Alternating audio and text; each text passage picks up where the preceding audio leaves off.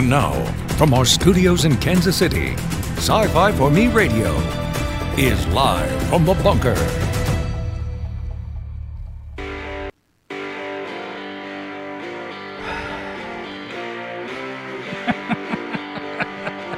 Let's try this again. Oh, my goodness. All right, so here in the studio, we have these little boxes that connect to the internet. And I guess maybe as much as we use them here, we wear them out. So, not good. So anyway, welcome everybody, and we are very late now, but here we go. Dan Danford and Matthew Stevens joining us today for Money Talk because it is the first Monday of the month, and what a day, right?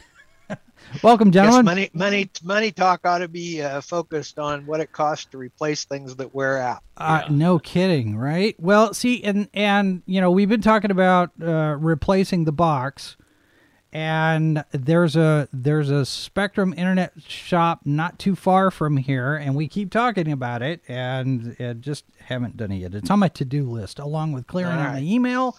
And what's the other? There was another one I was going to try to get to this year sometime. So, you know, it's one of those things. How are you guys doing? Your holidays doing well? You guys survived, obviously. So how are things? Glad to be into a new year.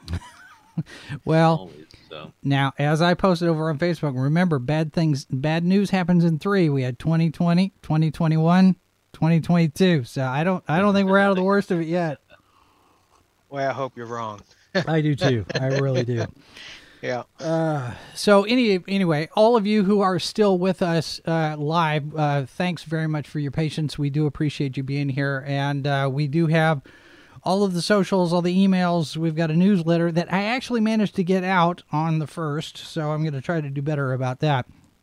And speaking of socials, I'm seeing a lot of chatter about Getter being the new one. Everybody is jumping on to it. I've seen a couple of people saying, oh, well, you know, it's got Chinese money. Watch out. Hang on. But I want to start there because it leads into a broader topic there. And this proliferation of alt tech. We've got, you know, Getter is the new one, but we've got Parler and Gab and MeWe and Minds and all these other things. Substack, and yes, that's going to be one that we get into here. Substack, Patreon, the biggest, well, big for media. But is this? I've seen people talking about, you know, the fact that yes, you can get all of these accounts on all of these alt tech platforms, but we're still using Twitter. How do we define the critical mass point where people start to use these other platforms as opposed to Twitter? I mean, there was one point where suddenly we had that tipping point that now Facebook was the biggest thing and MySpace went away. Yeah, the question, I'm not sure those things are predictable in advance. Yeah. I mean, I think you've got a bunch of different platforms out there that are competing, and you know, it is an issue of critical mass, but you just don't know when that's going to happen or which one's going to be chosen. I think that happens with all new technology, actually, is, you know, there are a bunch of different things and they all have different bells and whistles and stuff. And it just becomes, you know, which ones people like. And I'm not sure that's easy to define early on. Well, and I'm looking at this and I'm thinking, you know, just to look at the kind of accounts that are on all of the different ones, they are definitely developing their own personalities, each one of them. MeWe feels to me a little bit most like Facebook in terms of what kinds of posts and everything is doing. Gab and Parler and Getter all seem like, and Minds, they all seem like they want to take up space in the Twitter competition. But if I look at these, Minds and Gab seem to be a little bit dominated by the conspiracy theory crowds more than anything else. Parler, of course, is political. Getter is political, but I have to wonder if that's just because the early adopters are finding, you know, Twitter is not a safe platform anymore. Of course, you know, as they deplatform people and ban people, and it's like, okay, well, we've got to find alternatives. But how do you? It's a habit thing, you know. I mean, we're on Twitter, I'm thinking, oh, I don't want to get another social media platform, another social media account. You know, we've talked about, do we want to be in the Getter space or not? I think you get into the Getter space or any other when you feel like you have to. Yeah. And I kind of wonder, you know, kind of related subject, looking at the, you know, the cable news business with MSNBC and CNN and Fox. Yeah. You know, I also, besides just the political slant on all of it, I wonder when fatigue catches in. You know, I mean, I wonder when even the loyal Fox watchers decide, I'm tired of spending every evening listening to political junk. Yeah. You know, and I just think we may not be there yet, but you've already seen massive viewership drops at CNN and MSNBC, and Fox is dominating. But I'm even wondering, you know, how long do people watch Tucker Carlson and Sean Hannity? I mean, until they just get tired of hearing it, you know. Well, how long till someone offers a similar product on another network? Yeah. I always wonder about that. Yeah. Well, the other part of that, because you have these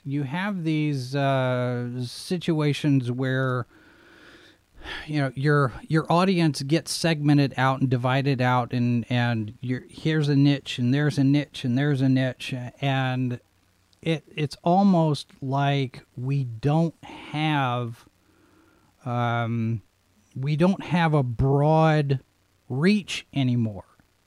And it's not just news media. It's everything. It's comic books. It's video games. We're only going to appeal to this one little demographic segment here, in order to try to attract, you know. Well, here, the number one late night comedy show is, over the 10:30 show, is Greg Gutfeld. That's because the other ones all sound about the same. Greg's different, and he would attract a different audience. Yeah. I think he's probably the least known of any of them. But it is the number one show in that time slot. But it's kind of amazing. I was shocked when I heard that. I don't personally care for the show very much, but I think he can be kind of amusing. But yeah, I think that's true, that segmentation thing. I mean, that's what they said about television for years was, you know, we used to just have the 3 or 4 channels, then we went to cable, and now you've segmented it down to the point. And the interesting thing is some segments are way more profitable than others. Mm-hmm. It's the same thing I used to tell. I work in a small town in Missouri, about 70,000 people. And, you know, people are always saying, well, we need one of these stores, or we need one of those stores, or whatever it is, you know. And I try to explain to them that, you know, that kind of store appeals to, you know, 5% of the population. Well, 5% of the population in Kansas City or St. Louis may be a nice living for somebody. 5% of a town of 70,000 just doesn't generate enough revenue to make it work. And the same thing's true with a lot of these market segments on, I don't know whether it's cable or you talk about the gaming and all that kind of stuff. You have to have enough people paying to make it work. And some things will and some things won't. Well, and that brings me to this statistic that I ran across this morning, looking at the Comicsgate stuff. You know, it's a very specific niche segment of the comic book audience, and you know, I'm seeing here a thing that says 300 since 2018, 377 funded campaigns, 240 creators, $15.8 million in Comicsgate specific projects, that's not all of crowdfunding. That's not all of indie comics. That's just that particular segment. $15 million in the last 3 years. And I'm looking at that and I'm thinking, well, I would say that's probably a successful run. And now you have, Matt, you mentioned Substack. Now you have a number of comics creators, professionals, people who have been associated with DC and Marvel especially, now jumping to Substack. They're doing Patreon, they're doing Kickstarter and Indiegogo crowdfunding campaigns. So let me broaden the context here. From an investment side of things, from a I'm going to put my money in this company point of view. When you And now, from our studios in Kansas City, Sci-Fi for Me Radio is live from the bunker.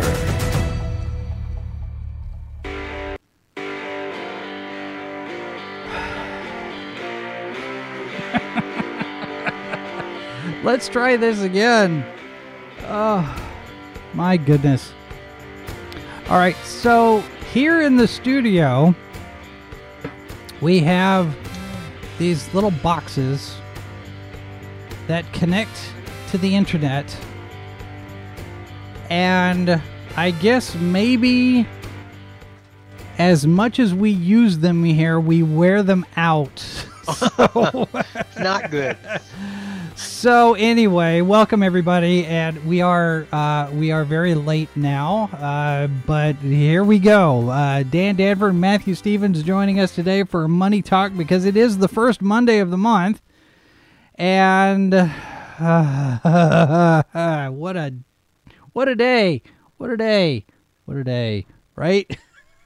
Welcome, gentlemen. Money talk ought to be focused on what it costs to replace things that wear out. No kidding, right? Well, see, and you know, we've been talking about replacing the box, and there's a Spectrum internet shop not too far from here, and we keep talking about it, and just haven't done it yet. It's on my to-do list, along with clearing out the email. And what's the other? There was another one. I was going to try to get to this year sometime. So, you know, it's one of those things. How are you guys doing? Your holidays doing well? You guys survived, obviously. So how are things? Glad to be into a new year. Well, always, so. Now, as I posted over on Facebook, remember, bad news happens in 3. We had 2020, 2021, 2022. So I don't think we're out of the worst of it yet. Well, I hope you're wrong. I do too. I really do. Yeah. So anyway, all of you who are still with us live, thanks very much for your patience. We do appreciate you being here, and we do have all of the socials, all the emails. We've got a newsletter that I actually managed to get out on the 1st, so I'm going to try to do better about that. And speaking of socials, I'm seeing a lot of chatter about Getter being the new one. Everybody is jumping on to it. I've seen a couple of people saying, oh, well, you know, it's got Chinese money. Watch out. Hang on. But I want to start there because it leads into a broader topic there. And this proliferation of alt tech. We've got, Getter is the new one, but we've got Parler and Gab and MeWe and Minds and all these other things. Substack, and yes, that's going to be one that we get into here. Substack, Patreon, the biggest, big for media. But is this? I've seen people talking about, the fact that yes, you can get all of these accounts on all of these alt tech platforms, but we're still using Twitter. How do we define the critical mass point where people start to use these other platforms as opposed to Twitter? I mean, there was one point where suddenly we had that tipping point that now Facebook was the biggest thing and MySpace went away. Yeah, the question, I'm not sure those things are predictable in advance. Yeah. I mean, I think you've got a bunch of different platforms out there that are competing, and it is an issue of critical mass, but you just don't know when that's going to happen or which one's going to be chosen. I think that happens with all new technology, actually, is, there are a bunch of different things and they all have different bells and whistles and stuff. And it just becomes, which ones people like. And I'm not sure that's easy to define early on. Well, and I'm looking at this and I'm thinking, it just to look at the kind of accounts that are on all of the different ones. They are definitely developing their own personalities, each one of them. MeWe feels to me a little bit most like Facebook in terms of what kinds of posts and everything is doing. Gab and Parler and Getter all seem like, and Minds, they all seem like they want to take up space in the Twitter competition. But if I look at these, Minds and Gab seem to be a little bit dominated by the conspiracy theory crowds more than anything else. Parler, of course, is political. Getter is political, but I have to wonder if that's just because the early adopters are finding, Twitter is not a safe platform anymore. Of course, as they deplatform people and ban people, and it's like, okay, well, we've got to find alternatives. But how do you? It's a habit thing, I mean, we're on Twitter, I'm thinking, oh, I don't want to get another social media platform, another social media account. We've talked about, do we want to be in the Getter space or not? I think you get into the Getter space or any other when you feel like you have to. Yeah. And I kind of wonder, kind of a related subject, looking at the cable news business with MSNBC and CNN and Fox. Yeah. I also, besides just the political slant on all of it, I wonder when fatigue catches in. I wonder when even the loyal Fox watchers decide, I'm tired of spending every evening listening to political junk. Yeah. And I just think we may not be there yet, but you've already seen massive viewership drops at CNN and MSNBC, and Fox is dominating. But I'm even wondering, how long do people watch Tucker Carlson and Sean Hannity? Until they just get tired of hearing it, Well, how long till someone offers a similar product on another network? Yeah. I always wonder about that. Yeah. Well, the other part of that, because you have these situations where your audience gets segmented out and divided out, and here's a niche and there's a niche and there's a niche, and it's almost like we don't have a broad reach anymore. And it's not just news media. It's everything. It's comic books. It's video games. We're only going to appeal to this one little demographic segment here, in order to try to attract. Well, here. The number one late night comedy show is over the 10:30 show is Greg Gutfeld. That's because the other ones all sound about the same. Greg's different, and he would attract a different audience. Yeah. I think he's probably the least known of any of them. But it is the number one show in that time slot. But it's kind of amazing. I was shocked when I heard that. I don't personally care for the show very much, but I think he can be kind of amusing. But yeah, I think that's true. That segmentation thing. That's what they said about television for years was, we used to just have the 3 or 4 channels, then we went to cable, and now you've segmented it down to the point. And the interesting thing is some segments are way more profitable than others. Mm-hmm. It's the same thing I used to tell. I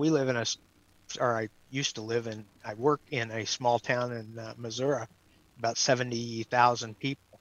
And, people are always saying, well, we need one of these stores, or we need one of those stores, or whatever it is, and I try to explain to them that, that kind of store appeals to, 5% of the population. Well, 5% of the population in Kansas City or St. Louis may be a nice living for somebody. 5% of a town of 70,000 just doesn't generate enough revenue to make it work. And the same thing's true with a lot of these market segments on, I don't know whether it's cable or you talk about the gaming and all that kind of stuff. You have to have enough people paying to make it work. And some things will and some things won't.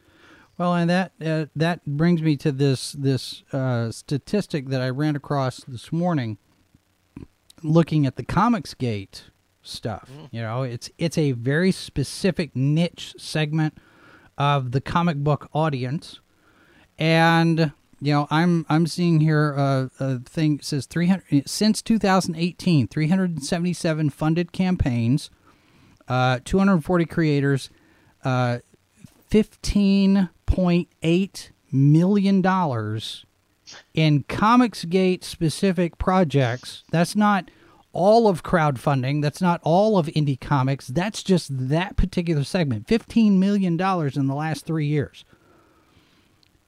And I'm looking at that and I'm thinking, well, I would say that's probably a successful run.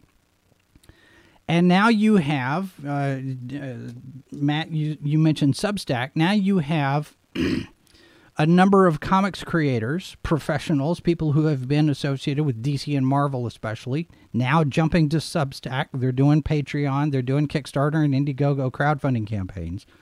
So let me broaden the context here. From an investment side of things, from a I'm going to put my money in this company point of view.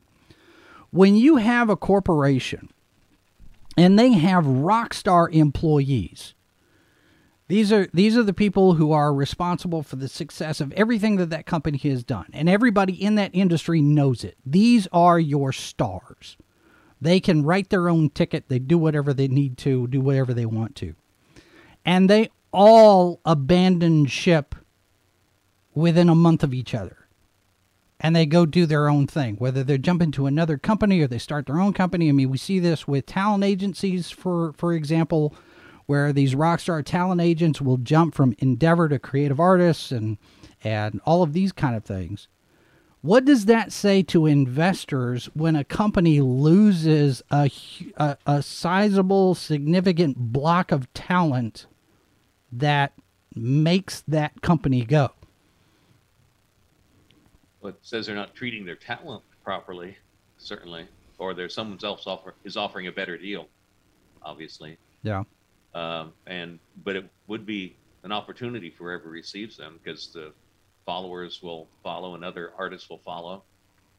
I'm just looking here at the number of social network users worldwide. From 2017, it went from 2.86 billion to 4.5 billion. Wow. Over a 7-year period. There's a lot of growth coming up, and they're probably all going to previous networks, but that's going to dislodge people. Yeah. The more people get on Facebook, the less pleasant it is, I think, for an individual user. And yeah, I think it's a lot like, it's all about advertising revenues. Mm-hmm. And as an advertiser, and I've tried to explain this to people over the years too, and sometimes they get it and sometimes they don't. But you really don't want to pay to talk to people who aren't potential customers of yours. That's the thing. Television is fairly expensive, or it used to be fairly expensive, and you might talk to the biggest group of people. But if you have a specified niche, I don't want to have to pay to talk to all those people. All I want to talk to is really the people who are my potential customers. The more specific it is, the more valuable it is. And, Facebook, the real beauty behind Facebook and maybe Twitter and some of the others is that they can segment the users, So I can go to Facebook, and I don't much, but I could say, I only want to talk to the Facebook people who make $100,000 a year and live in their own homes and drive certain brands of cars, and they can actually put my stuff up on their feed. I mean, that's the only ones I'm talking to. That's what makes it work. There are just so few general products anymore. But when you run into a platform like Twitter or Facebook, their algorithms start to segment people and isolate people and separate people and pit each other against each other. I mean, you know, how many stories have we had about the radicalization, and then we get fact checking and everything. Are you sure you want to post this? This could cause, I think the new thing on Twitter, this could cause intense conversations. It's like, okay, we're not children. We're not babies who need to be swaddled and mollycoddled. We're, you know, if you're going to be a grown-up, then be a grown-up. And suck it up and understand that people are not going to like some of the things that you say, and people are not going to like what you like, and that's fine. But we have this atmosphere on online where nobody can say anything offensive. And you got all of these alt tech platforms, and right now you can say whatever you want within reason. I mean, there are some things you don't want to, you know, sit there and say, you know, so and so needs to be executed or overthrow the government or anything like that. I mean, you're not going to solicit crimes or anything, but it just doesn't feel like things are going to get any better, even with the alt tech platforms, because at some point those are probably going to do the same thing, only maybe in a different way. We're going to continue to segment and divide the population based on ideological differences, political differences, economic differences. You know, I see a lot of the Skynet conspiracy thing where, you know, the social media profile determines how many privileges you're going to do. I mean, they're already doing that in China. People are talking about it coming over here. We see it with the, you know, the vaccination QR codes and all that kind of thing. You got to have, you know, papers, please, in order to get into a restaurant or a theater or that sort of thing. It just, it feels like we're in this weird space where nobody really seems to know what's going to be the next thing yet. I think that's true of technology, but I also think it's interesting. You know, we talk as a nation, we talk about how terrible McCarthyism was back in the 40s and 50s. And I think most of that stuff, and I don't, you know, who knows what's going to happen next. I'm not pretending to do that. I'm just musing. Yeah. But my muse is people get tired of that too. You know, how long do people just tolerate this divisiveness and everything until they just yawn and say, hey, I'm done. I'm not going to engage in that anymore. Well, and the other part, you know, the other side of this is if I'm having to deal with all of that as a creator, as a person who's coming in and I'm writing comic books, or I'm writing a video game, or I'm writing a novel or whatever, and I have to deal with a lot of that negativity on social media, or I have to deal with that within the ranks of the company I work for. Right. Now, suddenly, I've got all of these other options, and Substack now becomes this thing, and then I wonder how long those companies are going to last with the rock stars leaving. Right. Because you have Substack, you know, setting up this whole new comics thing, and we've talked about this before. And a number of creators are going there, and there's this new one called Zest World that's going to be doing kind of the same sort of thing. It's creator-owned. It's, you know, you control your intellectual property. You're the one in charge. And then you have stories like what Ethan Van Sciver's been talking about with the ESG funds for equity and inclusion and diversity going to corporations from the government. And he's making the claim that that's one of the reasons why we're seeing so much message fiction and identity politics in comic books right now, is because they're getting money from the government to do this. And it's not just comic books. It's the government's giving money to companies to do this anywhere.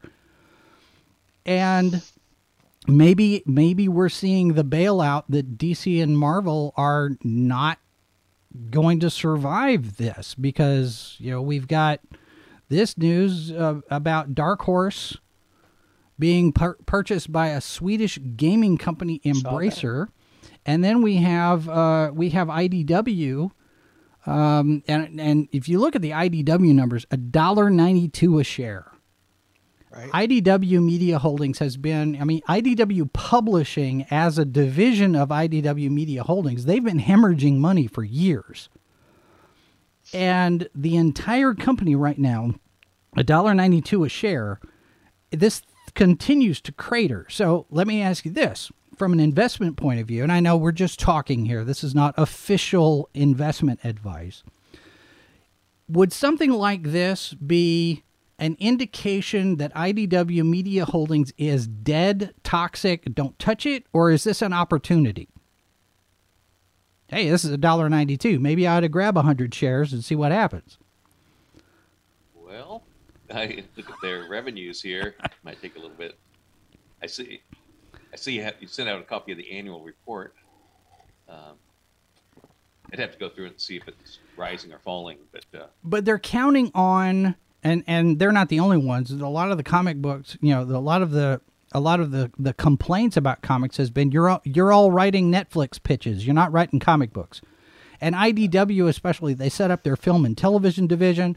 They're looking for the media deals to adapt the things what they publish. Dark Horse, of course, has depended for so long on media tie-in licenses. Star Wars and Transformers and Doctor Who and all that kind of thing. They lost Star Wars when Disney bought Lucasfilm and switched the license over to Marvel. But now Dark Horse is going to be publishing Star Wars comics again. I saw that. And things just continue to shift, but you've got these people like Scott Snyder and Sean Gordon Murphy and Stelfreeze and a lot of these guys saying, okay, we're done with the big publishers. We're going to go do our own thing. That doesn't seem like it would be something that would help a company like IDW, for example. I think it has a lot to do with, you know, their business execution. So, I mean, that sounds like a great way to go, and maybe it is.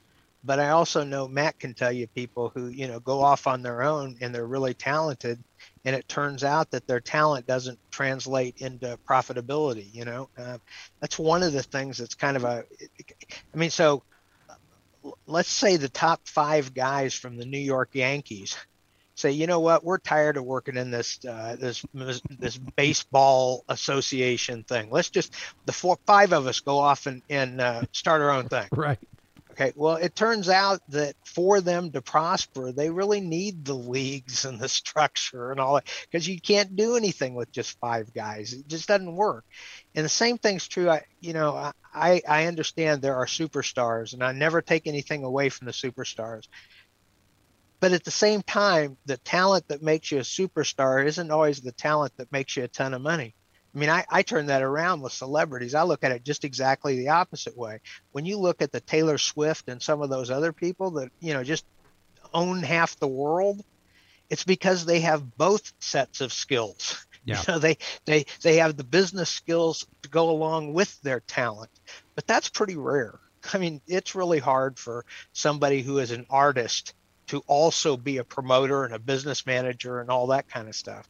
So these companies, I think they're all interesting. And in the investment business, you know, I've lived that. You work for the big companies, went broke off, started my own company, done pretty well over the time.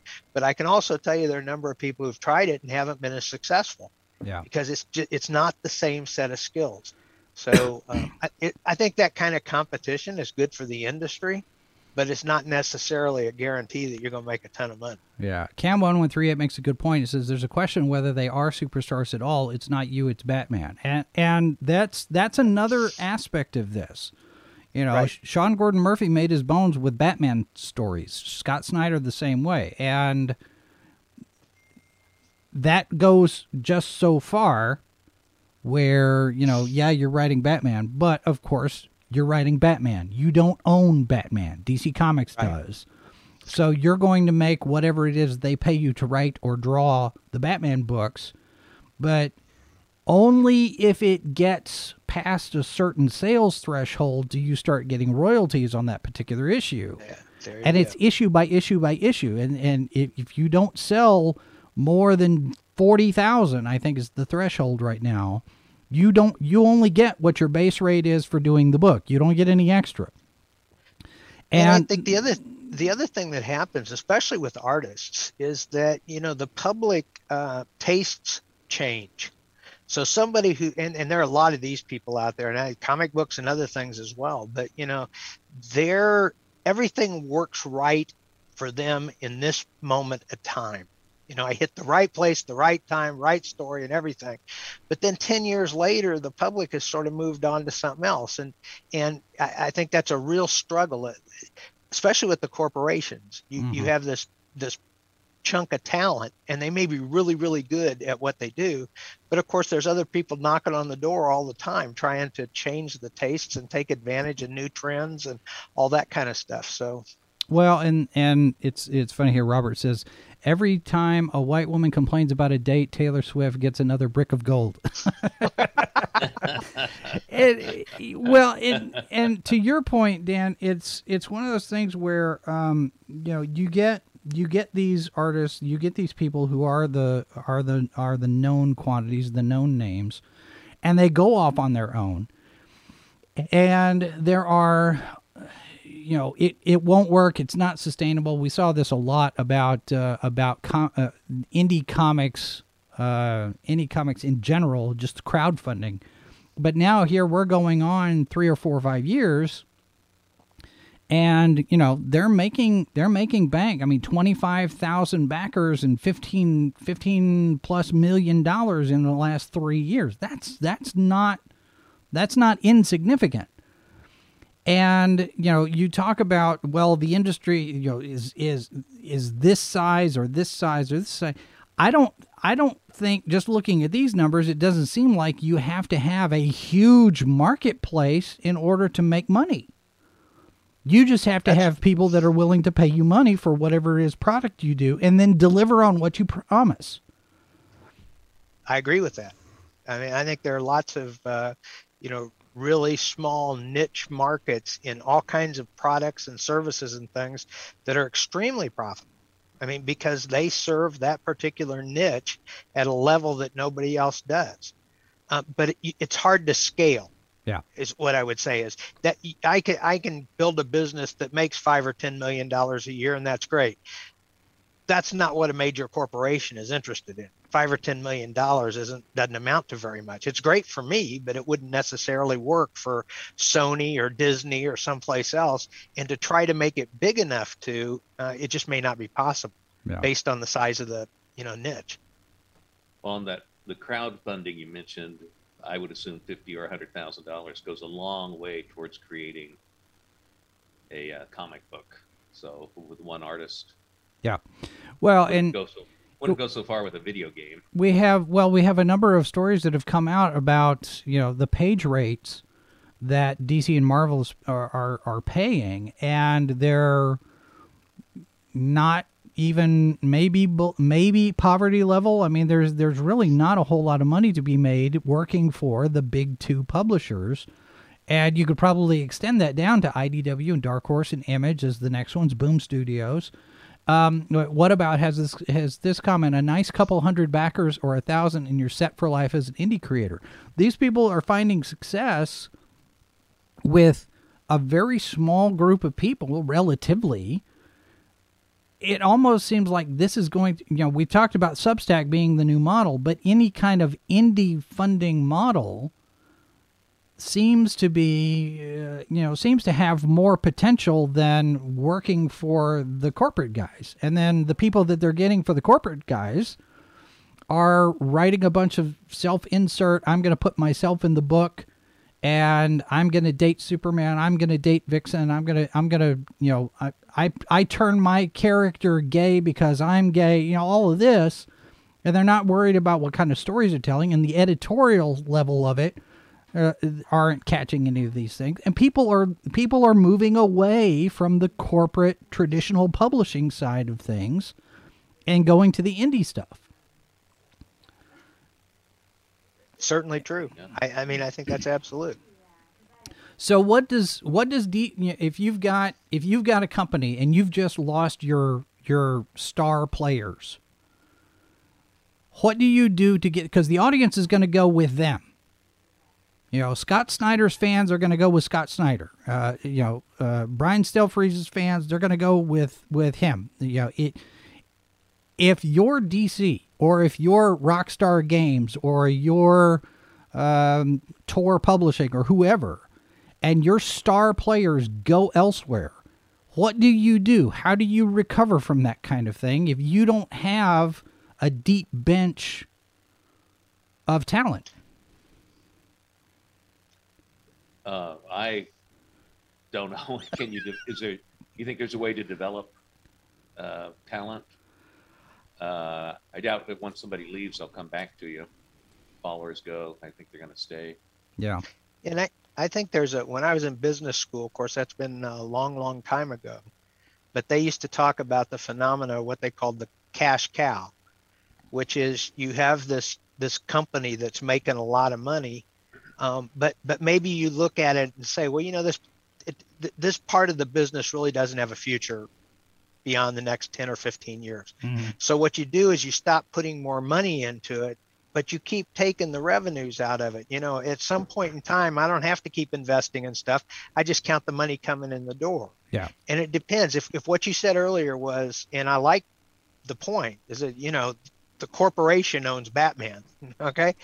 Maybe the Batman stuff keeps selling even if the quality of the product isn't as good as it used to be. I mean, so the guys left that were, you know, the main things. That doesn't mean the corporation can't make a ton of money off that Batman franchise going forward, even without that same level of talent. Yeah. And so it's possible that could be pretty profitable. Well, and what about makes a point? Gaming and movie crowdfunds will grow eventually as more true professionals get pushed out of the mainstream. And I'm looking at Kickstarter, for example, and, you know, right. I'm just going through their comic stuff, but there are also short films, web series, various different projects that are coming up on this stuff. You know, I'm looking at Indiegogo. Here's another project from the Brightwisers. Johnny Phantasm is, you know, $15,000 already, and they still have 30 days left. They're at 758% of their goal. I don't think this is going away anytime soon here. But what happens is that the best and the brightest become the industry as it goes forward. Yeah. You know, take the Coen brothers in movies. You know, they were cheap indie movies, and now all of a sudden they are Hollywood establishment. You know, it's the best and the brightest of these projects will turn into the industry of the future, and they'll become the big guys, and then people will be breaking away from them. Yeah. I mean, there's a cycle there. Robert says, my sister is an editor at Doubleday Random House. She can't believe the contracts Marvel offers. Charles Schultz, Scott Adams, Calvin and Hobbes all sell comic books with massively better compensation. Well, and Charles Schultz is dead. Calvin and Hobbes, you know, Watterson hasn't done anything new, Calvin and Hobbes, in forever, even though, well, he's collaborated with Berkeley Breathed over there on the new Bloom County stuff, because Hobbes showed up over there for a little while. They did a little bit of a crossover, and that's Watterson's participation, but he's not drawing anything new. And if they're still getting better deals than what the Marvel people are getting, I don't see where I would go to work for Marvel. I think, you know, I was just telling Matt earlier, I spent part of the holiday out in Colorado, where we have a home, and it turns out that one of the two South Park guys grew up in my little town, so I was looking into it. And, you know, those two guys now, they've been at it for 25 years, all with the same network. Mm-hmm. They're in the article that I read, not verifying it, I'm just saying the article I read, one of them's worth $600 million and the other's worth $700 million. So that South Park by itself, just those two guys, mm-hmm. is $1.5 billion out of the last 20 or 25 years. And it's amazing. Well, and I'd heard something about, I want to say it was a plan for Paramount Plus, for Trey and Matt to be the ones to save Paramount Plus. I mean, there's a new South Park project in the works, At Star Trek, it doesn't look like it's going to be the golden goose that they were wanting it to be, and maybe South Park becomes their next big thing. But CBS, Viacom CBS is still in trouble. They're scrambling for something that works because they're selling off assets in order to buy their contract out with Netflix, so they can drop Star Trek onto their own thing. But they're not even rolling out in various different countries yet with Paramount Plus. I'm like, are we just using a Ouija board here? Do you guys have any kind of a plan? Well, that's the thing. But the thing that you have to take into account, I really believe this. Those companies have smart people, and they're trying to figure it out every day as they go forward. And so they make some decisions that don't work so well now. That doesn't mean that 6 months from now they don't make adjustments and it works. They're constantly changing. Yeah. So a lot of stuff we say, God, that doesn't make any sense to us at all. But that doesn't mean that they aren't going to sustain. I mean, they're trying to figure it out too. Yeah, nobody can pick a hit song in advance. They just never know. No. Yeah, I think that's true. It just boggles my mind. I look at this stuff and I'm thinking, none of this. Maybe it's just me, and I'm old enough now that it's a little bit harder for me to wrap my head around the logic behind some of these decisions, because some of these decisions don't make very much sense just if you look at it. It's like what we talked about over on H2O sometimes. Don't look too hard at the plot because it starts to fall apart. And I would venture to say that looking at business, sometimes it's that same way too. Don't look too hard at the plot because it falls apart because it doesn't make any sense. But I do think that scale matters. You know? So Disney or Sony or any of the big players, they have an advantage that nobody else has, and that's a stream of income that they can deploy however they want to, and it's really hard to compete against them. Funny you should mention that. I mean, their stock is doing okay right now, 156 per share, but recently the chatter online has been about their Galactic Cruiser attraction, their Galactic Star Cruiser attraction, which is hemorrhaging reservations. March, April, May, you're looking at those times.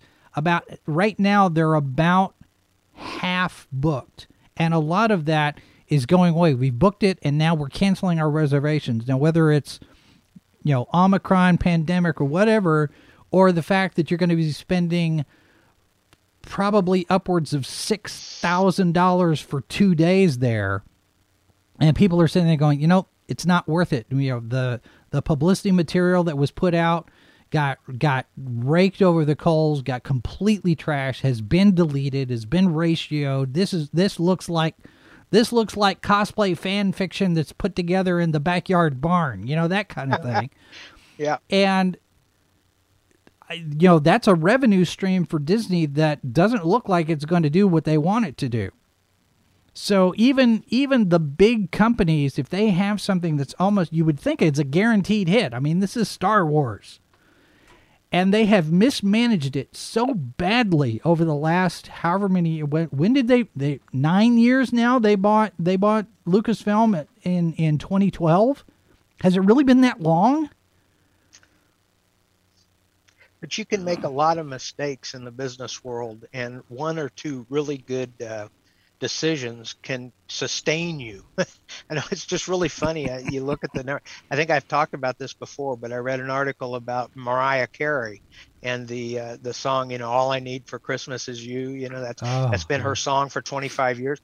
But just her chunk of the royalties on that song have been almost $100 million over the years. I mean, think about that.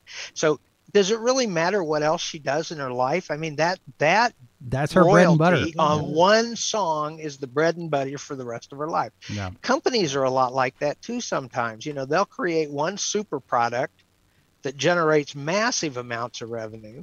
They can make a lot of mistakes on other stuff, and they'll still be fine. Yeah. It seems odd, but it is true.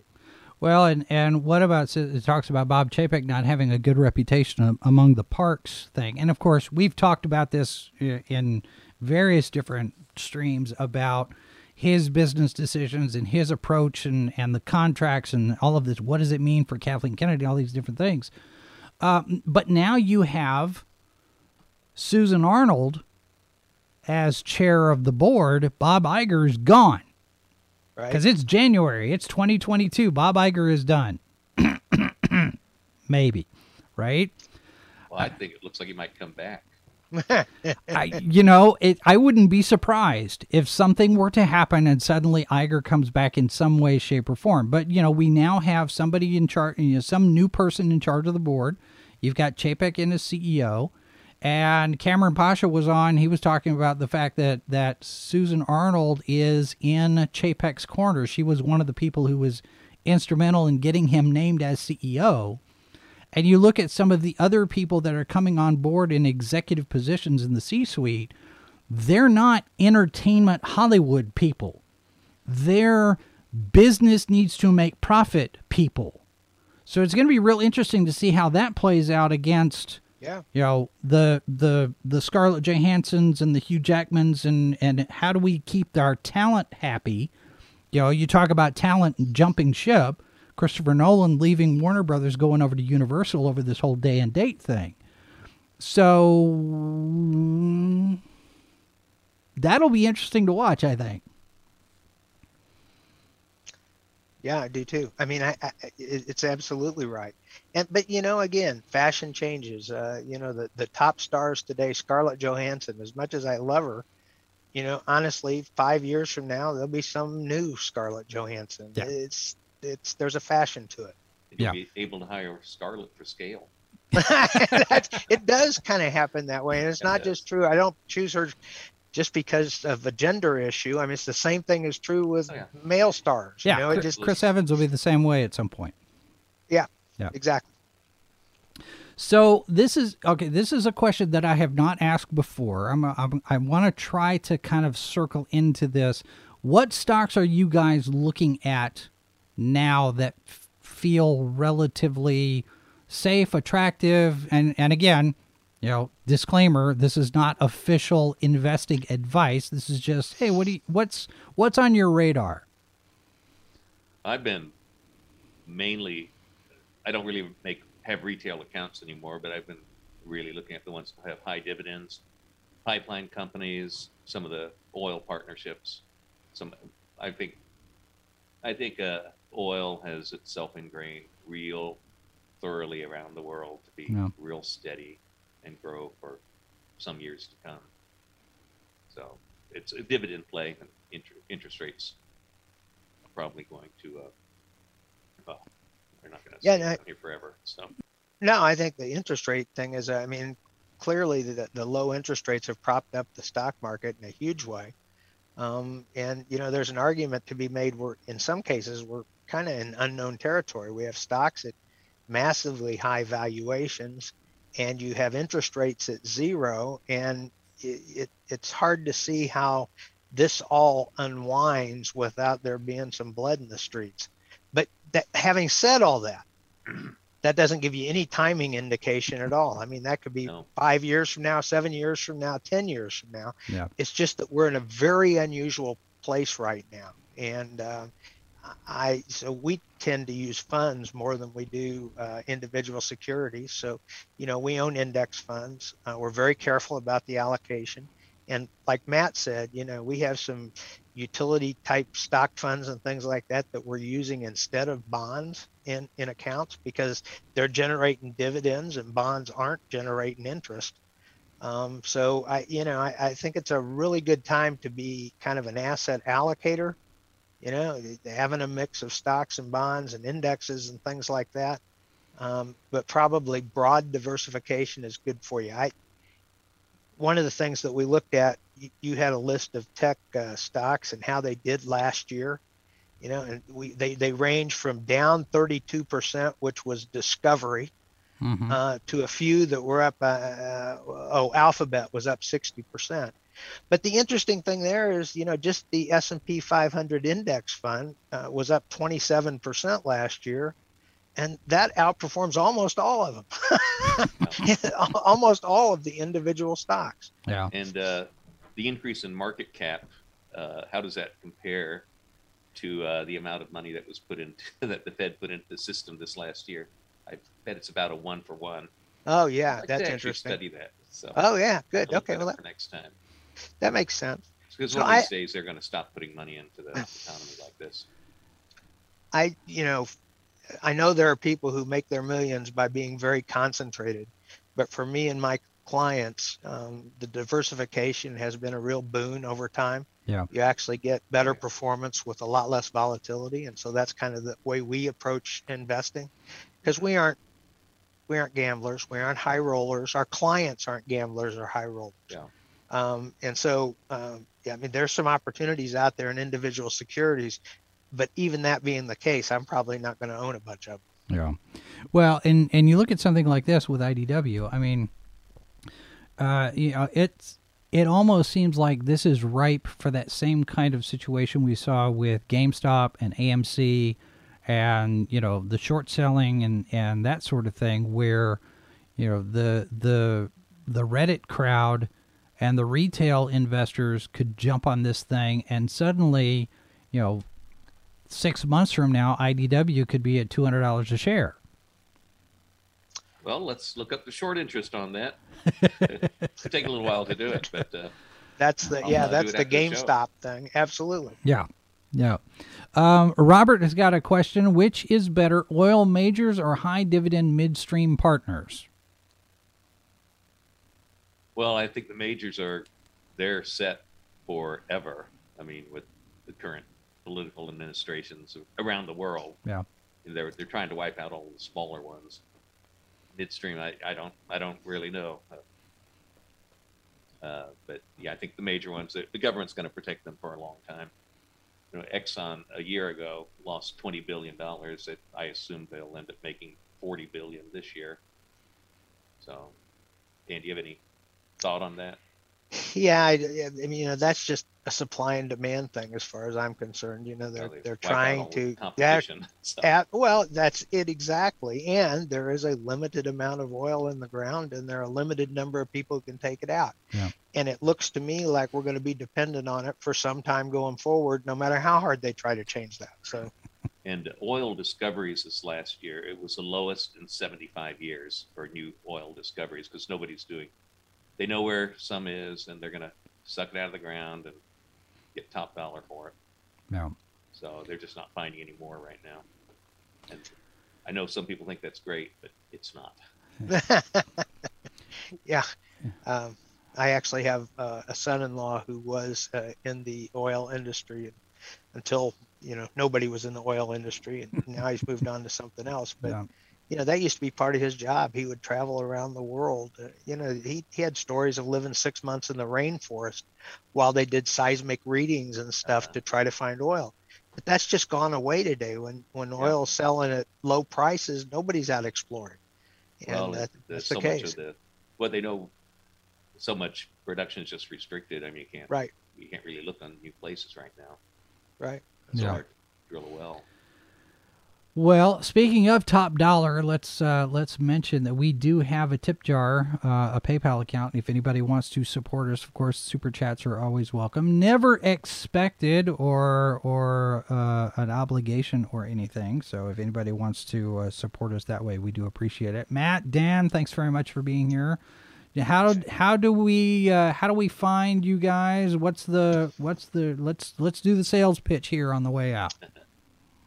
Well, Yeah. I'm kind of anonymous, so I by law kind of need to remain that way. So. Right. Mine is either Dan Danford, which is really easy. It sounds like you stutter, or Family Investment Center, and on the website. And if you have questions or queries, I'm glad to get back to you if you send them to me. So always glad to hear from you. All right, and we do want to remind everyone that coming up on Saturday, I got the wrong time on that. I got to fix that. Saturday at 11 a.m. Eastern, not 1 p.m., Good Morning Multiverse is back, and then at 1 p.m. Eastern, Foreign Bodies. We've got a new discussion of horror coming up. Those shows on Saturday, and all of the returning dates there. We've got Good Morning Multiverse, Foreign Bodies on Saturday, Salacious Crumbs and Tribble Bites. We will carve those out of Good Morning Multiverse and drop those on Sunday the 9th. And then next Monday, the 10th, the H2O podcast is back with a discussion of some New Year's resolutions. And we've got some different things going on there. So we do hope you join us for all of that. Dan Danford, Matt Stevens, thanks very much for being here, gentlemen. Okay. Thanks, Matt. Happy New Year. Thanks. And so far right now, looks like the Gremlins have left us alone, so we're going to kick them out, and we're going to go swap out the router. And all of you, thank you very much for being here. If you are new to the channel, we do invite you to subscribe, have your notifications turned on. Feel free to share this or any other video that you want to give to other people and let them know about us. We're slowly eking out 2,000 subscribers. We're getting close. So check us out here and over on Odyssey as well. Thanks all of you in the chat for your comments and conversations. And we will do this all again tomorrow. Christopher Hoffman will be here interviewing Zach Skig. He is of the Skig brothers. They are directing... they have directed. There's a new movie that's coming out tomorrow, Monsters in the Closet. It's a horror anthology. We're also going to be talking to Jasmine Flores, who is one of the stars. So that's tomorrow here Live from the Bunker. So we do hope you join us for that. And we will be back. We're done. Remember a couple of things. We're talking about New Year's resolutions. Don't make promises you can't keep, especially to yourself. And remember, there are 4 lights. This has been a presentation of Sci-Fi for Me Radio. Copyright 2021 by Flaming Dog Media, LLC. All rights reserved. No portion of this program may be retransmitted without the express written consent of Flaming Dog Media.